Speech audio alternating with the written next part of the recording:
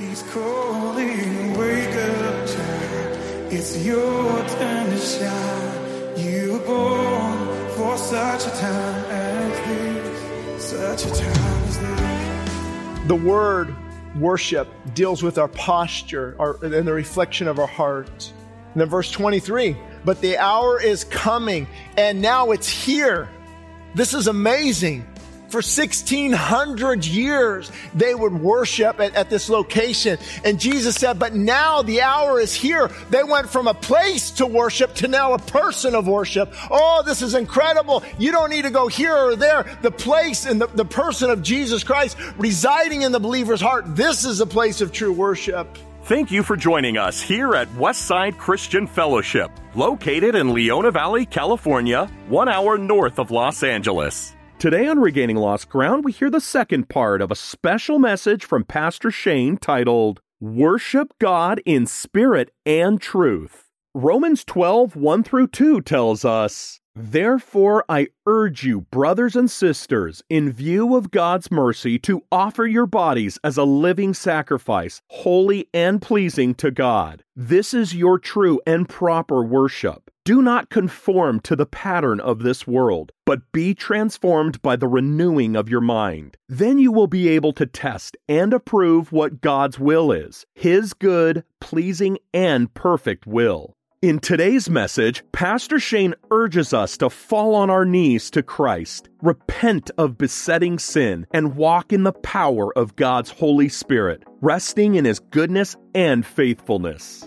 You can hear the whole message at Pastor Shane's YouTube and Rumble channels. Make sure to subscribe today. For more information, visit us online at westsidechristianfellowship.org. We also encourage you to hear more truth from Pastor Shane with the Idleman Unplugged weekly podcast. And now, from Westside Christian Fellowship in Leona Valley, California, here's Pastor Shane Idleman. And as I often say, if you don't like what I'm saying, it's probably because you need to hear what I'm saying. The conviction of the Holy Spirit, don't ignore it. And she said, are you greater? Verse 12, are you greater than our father Jacob? He gave us this well and drank from it himself and his sons and his livestock. And she didn't even see what he was talking about. Well, what are you talking about? I have no idea what you're talking about. And this is a good reminder that your faith is something that we can't see it as you're trusting in God. You say, Shane, what the spiritual hunger, I don't see it. You won't see it.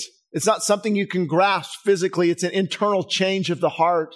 And then from that, there's the passion, the desire for God. Those who worship God must worship Him in spirit and in truth. And so Jesus said to her, everyone who drinks of this water will be thirsty again. But whoever drinks of the water that I will give him, he will never be thirsty. The water that I will give him will become in him a spring of water welling up into eternal life. Now listen, either the scriptures are true and there's a lot missing in the lives of many Christians, or the scriptures are not true and deadness and barrenness is commonplace and the Bible really doesn't speak to it. And of course, you know where my position is. Scriptures are inerrant, inspired, the truth of God's word, the absolute truth of God's word. Times change, truth does not. We often say it's our logo. But think about that. Thirsty again. You will never be thirsty again. And sometimes people misunderstand. Shane, I'm on fire for God. I'm loving God, but I'm going through a challenge. I'm going through this, and this doesn't mean you're going to live a perfect life. It just means the void has been filled. I'm no longer searching for it in alcohol or drugs or this or New Age or the occult or witchcraft or Satanism. I have found the living water and I will never thirst again. My direction is crystal clear. My Savior died on that cross on Calvary. He is my rock. He sustains me. He anchors me. He is the only hope in this world that has gone chaotic. God's sovereignty is my sanity. And that's living water. That's the living water. You will never thirst again. Once you have that power of the Holy Spirit in your life, there's a love for God. I'm not going to go find and look for anything else. That's why the enemy pulls you away from God. He pulls you away from that fountain of living water. He pulls you away from that. And the old Shane Idleman knocks at the door. Does your old nature ever call you back? Oh, remember those good times? Why don't you show me the bad times? He presents the bait, and then you take the bait, and then the hook. It's got you. What I believe the enemy wants to do in the lives of most Christians is give them a certificate of non-operation. Anybody work at the DMV? Hey, I need to go get a certificate of non-operation. My car is going to be sitting in the driveway for the next couple of years, doing nothing, taking no one anywhere, no family life inside of it, nothing. And so if a believer, if he could just knock me out, I will not witness for him. I will not live for him. I will not pursue him. I will become critical, and I will just live this life absent of the fullness of the Spirit. That's why there's a hunger and a thirst.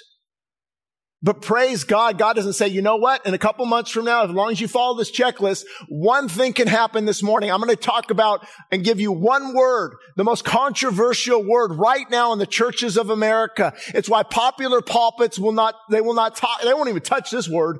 You ready for it? Starts with an R. Repentance. Repentance. I'm changing my mind, and now I'm changing my direction. I was walking away from Christ, but today I'm leaving here with a renewed passion. Oh God, give me that fire. Give me that zeal. I'm repenting and I'm turning back to you, and the fire of God can come upon your life again.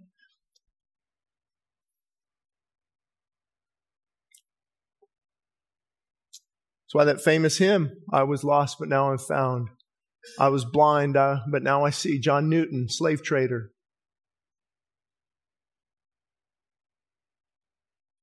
And of course, we look at John 7:38. Whoever believes in me. This is so important. I don't know if you can see it up there. Whoever believes in me. Here's the key. As the scripture has said. Thank God they have that. Because I believe I think Jesus is a good teacher. I believe in God. Isn't he everywhere and in the trees? And I believe that. No, as the scripture has said, if you believe in me, what does the scripture say?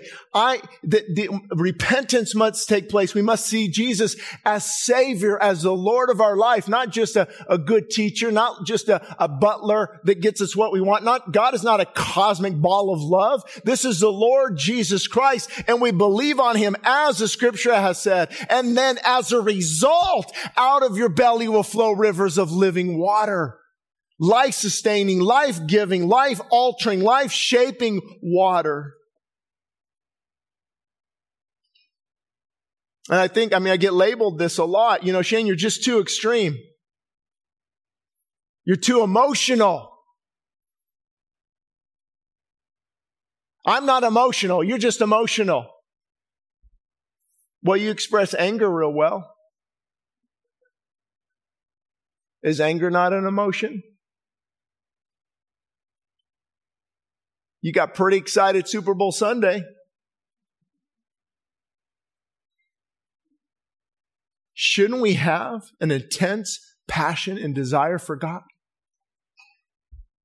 And as I tell people, some of you have never heard me, so some of this stuff will be repetitive to our audience. But by nature, I'm conservative.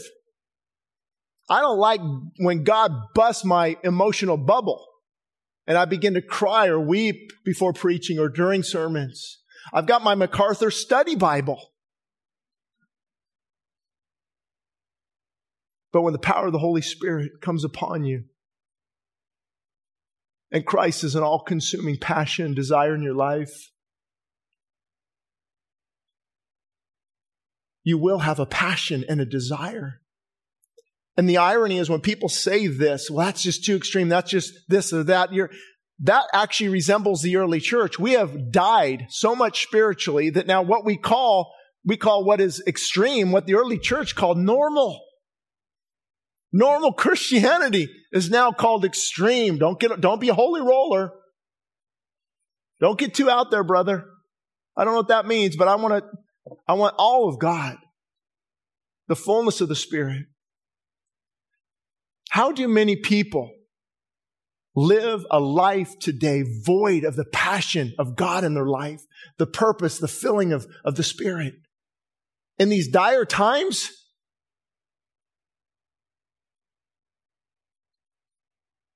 and then the woman said, verse 15, oh, she's ready now.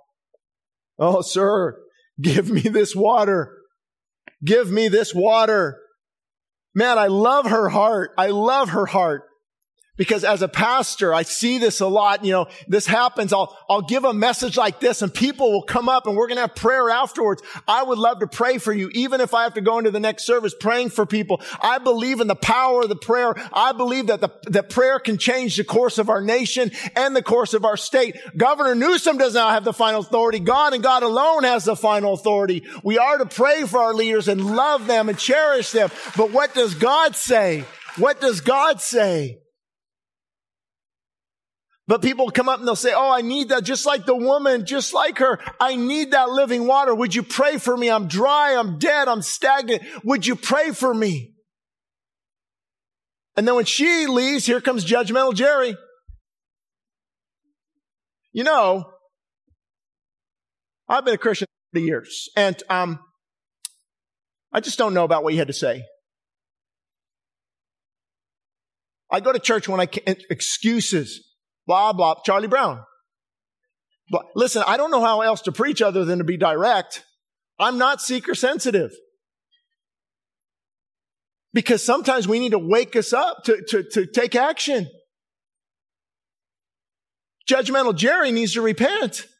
Excuses. Get rid of the excuses this morning and say, Jesus, give me that living water of which I will never thirst again. This is depression is killing me. This anxiety, this fear, I'm caught in these addictions. Oh, Christ, would you set me free? I'm coming back to the Father. Anybody ever ate with the pigs? You can relate to the prodigal. Waking up in your vomit. Making terrible decisions. Many of us should be dead by now. But the grace of God. Oh, don't get me wrong. I thank God for the grace of God. It's grace that's brought me here thus far. And it'll be grace that takes me home. But did you know that the grace of God has to be balanced with the truth of God? Either one of those will tilt you in an unhealthy direction. They call this easy grace. And hey, I can just keep doing what I'm doing. God's grace, man, I don't care. No, that's you're actually abusing grace and taking advantage of it. Or this side, all truth. You know the all truth guys? Right? It's just the truth. Just the truth. They beat you up with the truth. I saw you sinned last night. I'm going to put on my sin sniffer badge. I'm going to walk around and I'm just a truth guy. So you have to have both of those, spirit and truth. The fruit of the Spirit. There was a desperation in her. Sir, give me this water. Give me this water that I will never be thirsty again. But let me give you a warning here. Sometimes we can be so thirsty that will consume anything. So thirsty will consume anything. Be careful spiritually. It has to be underneath the filter of God's Word, the discernment of God's Word. Everything has to filter through that. Verse 16, Jesus said to her, go call your husband and come here. Jesus answered him, I have no husband. The woman answered him, I have no husband. Jesus said to her, you're right in saying I have no husband, for you have had 5 husbands. I just realized Jesus would often go to the broken, the humble, the lost. You have to see your need, folks. You have to see your need. And the one you have now is not your husband. Jesus didn't avoid her. Oh, you're living together. I'm out here. He met her where she was at. Grace and truth, remember? Grace and go with them with the truth. You don't compromise the truth.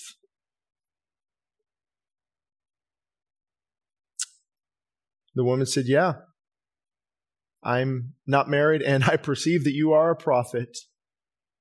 Now, a couple things here happen here. Either it was a validation that he was somebody, obviously, a prophet, or he also could have been getting her ready for that wonderful word I just talked about, repentance. Because in order to really, if you really want to help people,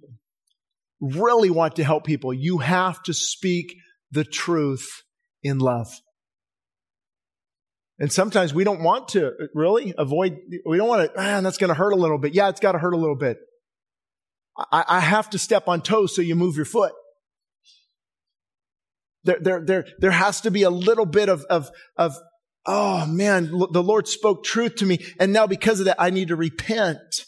So that's what could be going on here. We're not exactly sure.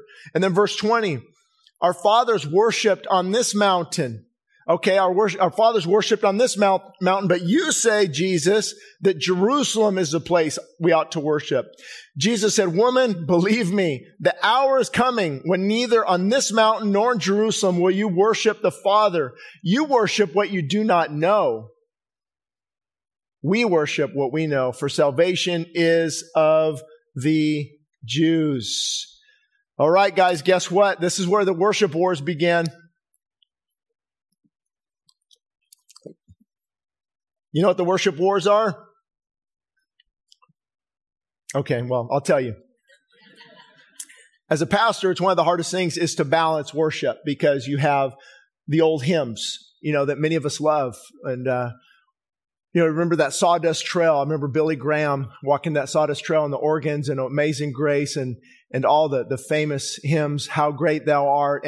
And that's when you come to the Lord with those and they are your spiritual life. That's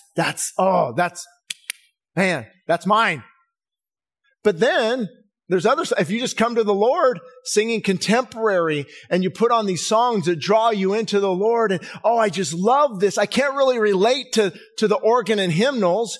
And this guy says this, I can't really relate to man, that's a little loud. Where's the theological grounding and so the worship wars. So let me help you with this. Very easy. Don't judge people based on preference. Don't judge people based on preference. We all prefer certain things. Now, if the worship is theologically not good and maybe a little too, it's over the top, then yeah, the elders have to bring that in to what would be a biblical model for this type of church. The word worship deals with our posture and the reflection of our heart. And then verse 23, but the hour is coming, Jesus is saying here, but the hour is coming and now it's here. This is amazing. For 1,600 years, they would worship at this location. And Jesus said, but now the hour is here. They went from a place to worship to now a person of worship. Oh, this is incredible. You don't need to go here or there. The place and the person of Jesus Christ residing in the believer's heart. This is the place of true worship. And he said, this is when true worshipers will worship the Father in spirit and truth. Only took me 28 minutes to get here. For the Father is seeking, God the Father is looking for people to worship Him. Is that amazing? And those who worship Him, they must worship Him in spirit and in truth. What does it mean to worship God in spirit? I think we've got a quote up there from Sam Storms. He's going to be on my podcast hopefully next month. We're going to talk about end times theology. And I think you might even have the article or not. It might be out on the table that he wrote. I got permission from him. He said this, to say that we must worship God in spirit means that it must originate from within. See, true worship is not this. Or even this. Or whatever your posture is. True worship is from within, from the heart. It must be sincere, motivated by love for God and gratitude. Worship cannot be mechanical or formalistic. Have you ever heard the term going through the motions? That's not genuine, heartfelt, Spirit-led worship. This type of worship is heartfelt, it's real, it's genuine, it's true, it's a sincere pursuit of God. And I've noticed over the years also when it comes to worship, I'm kind of conservative, so but I see people sometimes they're more expressive than I like. Like, hey, settle down. Oh, Pastor, I just got my report that my cancer is gone. Oh, pardon me, worship. You see? Why are you weeping? Come on, it's a little distracting. My marriage is being restored. Hey, don't get too carried away. Can you go to the prayer room with some of that? I haven't touched crystal meth in 30 days. I've never done this. I can see my kids now. Be careful. Just because we don't express it doesn't mean God isn't working in their hearts. But that doesn't mean expressive worship is biblical either. Why? Because it's within. What's God doing within the heart?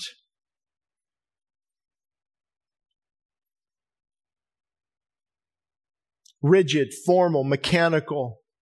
Worship should not be a duty. It needs to be a delight. And this is actually why it's an important point. This is why many cults, what a cult is, why they look the same no matter where you go. You go to this place in Nebraska, you go to this place in Oklahoma, the same thing, same exact thing. Mechanical, rigid. And I just had this complaint leveled against me by, I won't say the belief of this person. Look at all those denominations. You can't be a real church. In the Christian church. Well, number one, I tend to agree that the body of Christ is one body. But God allows within that differences where things will what Lutheran taught, Calvinist, Presbyterian, Wesley, Methodist. It's going to be a little hard for the Reformed to worship with the Charismatic. So God, different denominations. And there's a healthy, vibrant, living church. It's going to look different. My services look a lot different. After this service, our altar is full. People are crying out to God. Our service might flow into the next service. But then I go other places, there's passionate people doing different other things. See, it's a living, growing, organic expression of worship from within, what the Holy Spirit is doing. He's calling, wake up, child. It's your turn to shine. You were born for such a time as this. He's calling, wake up, child.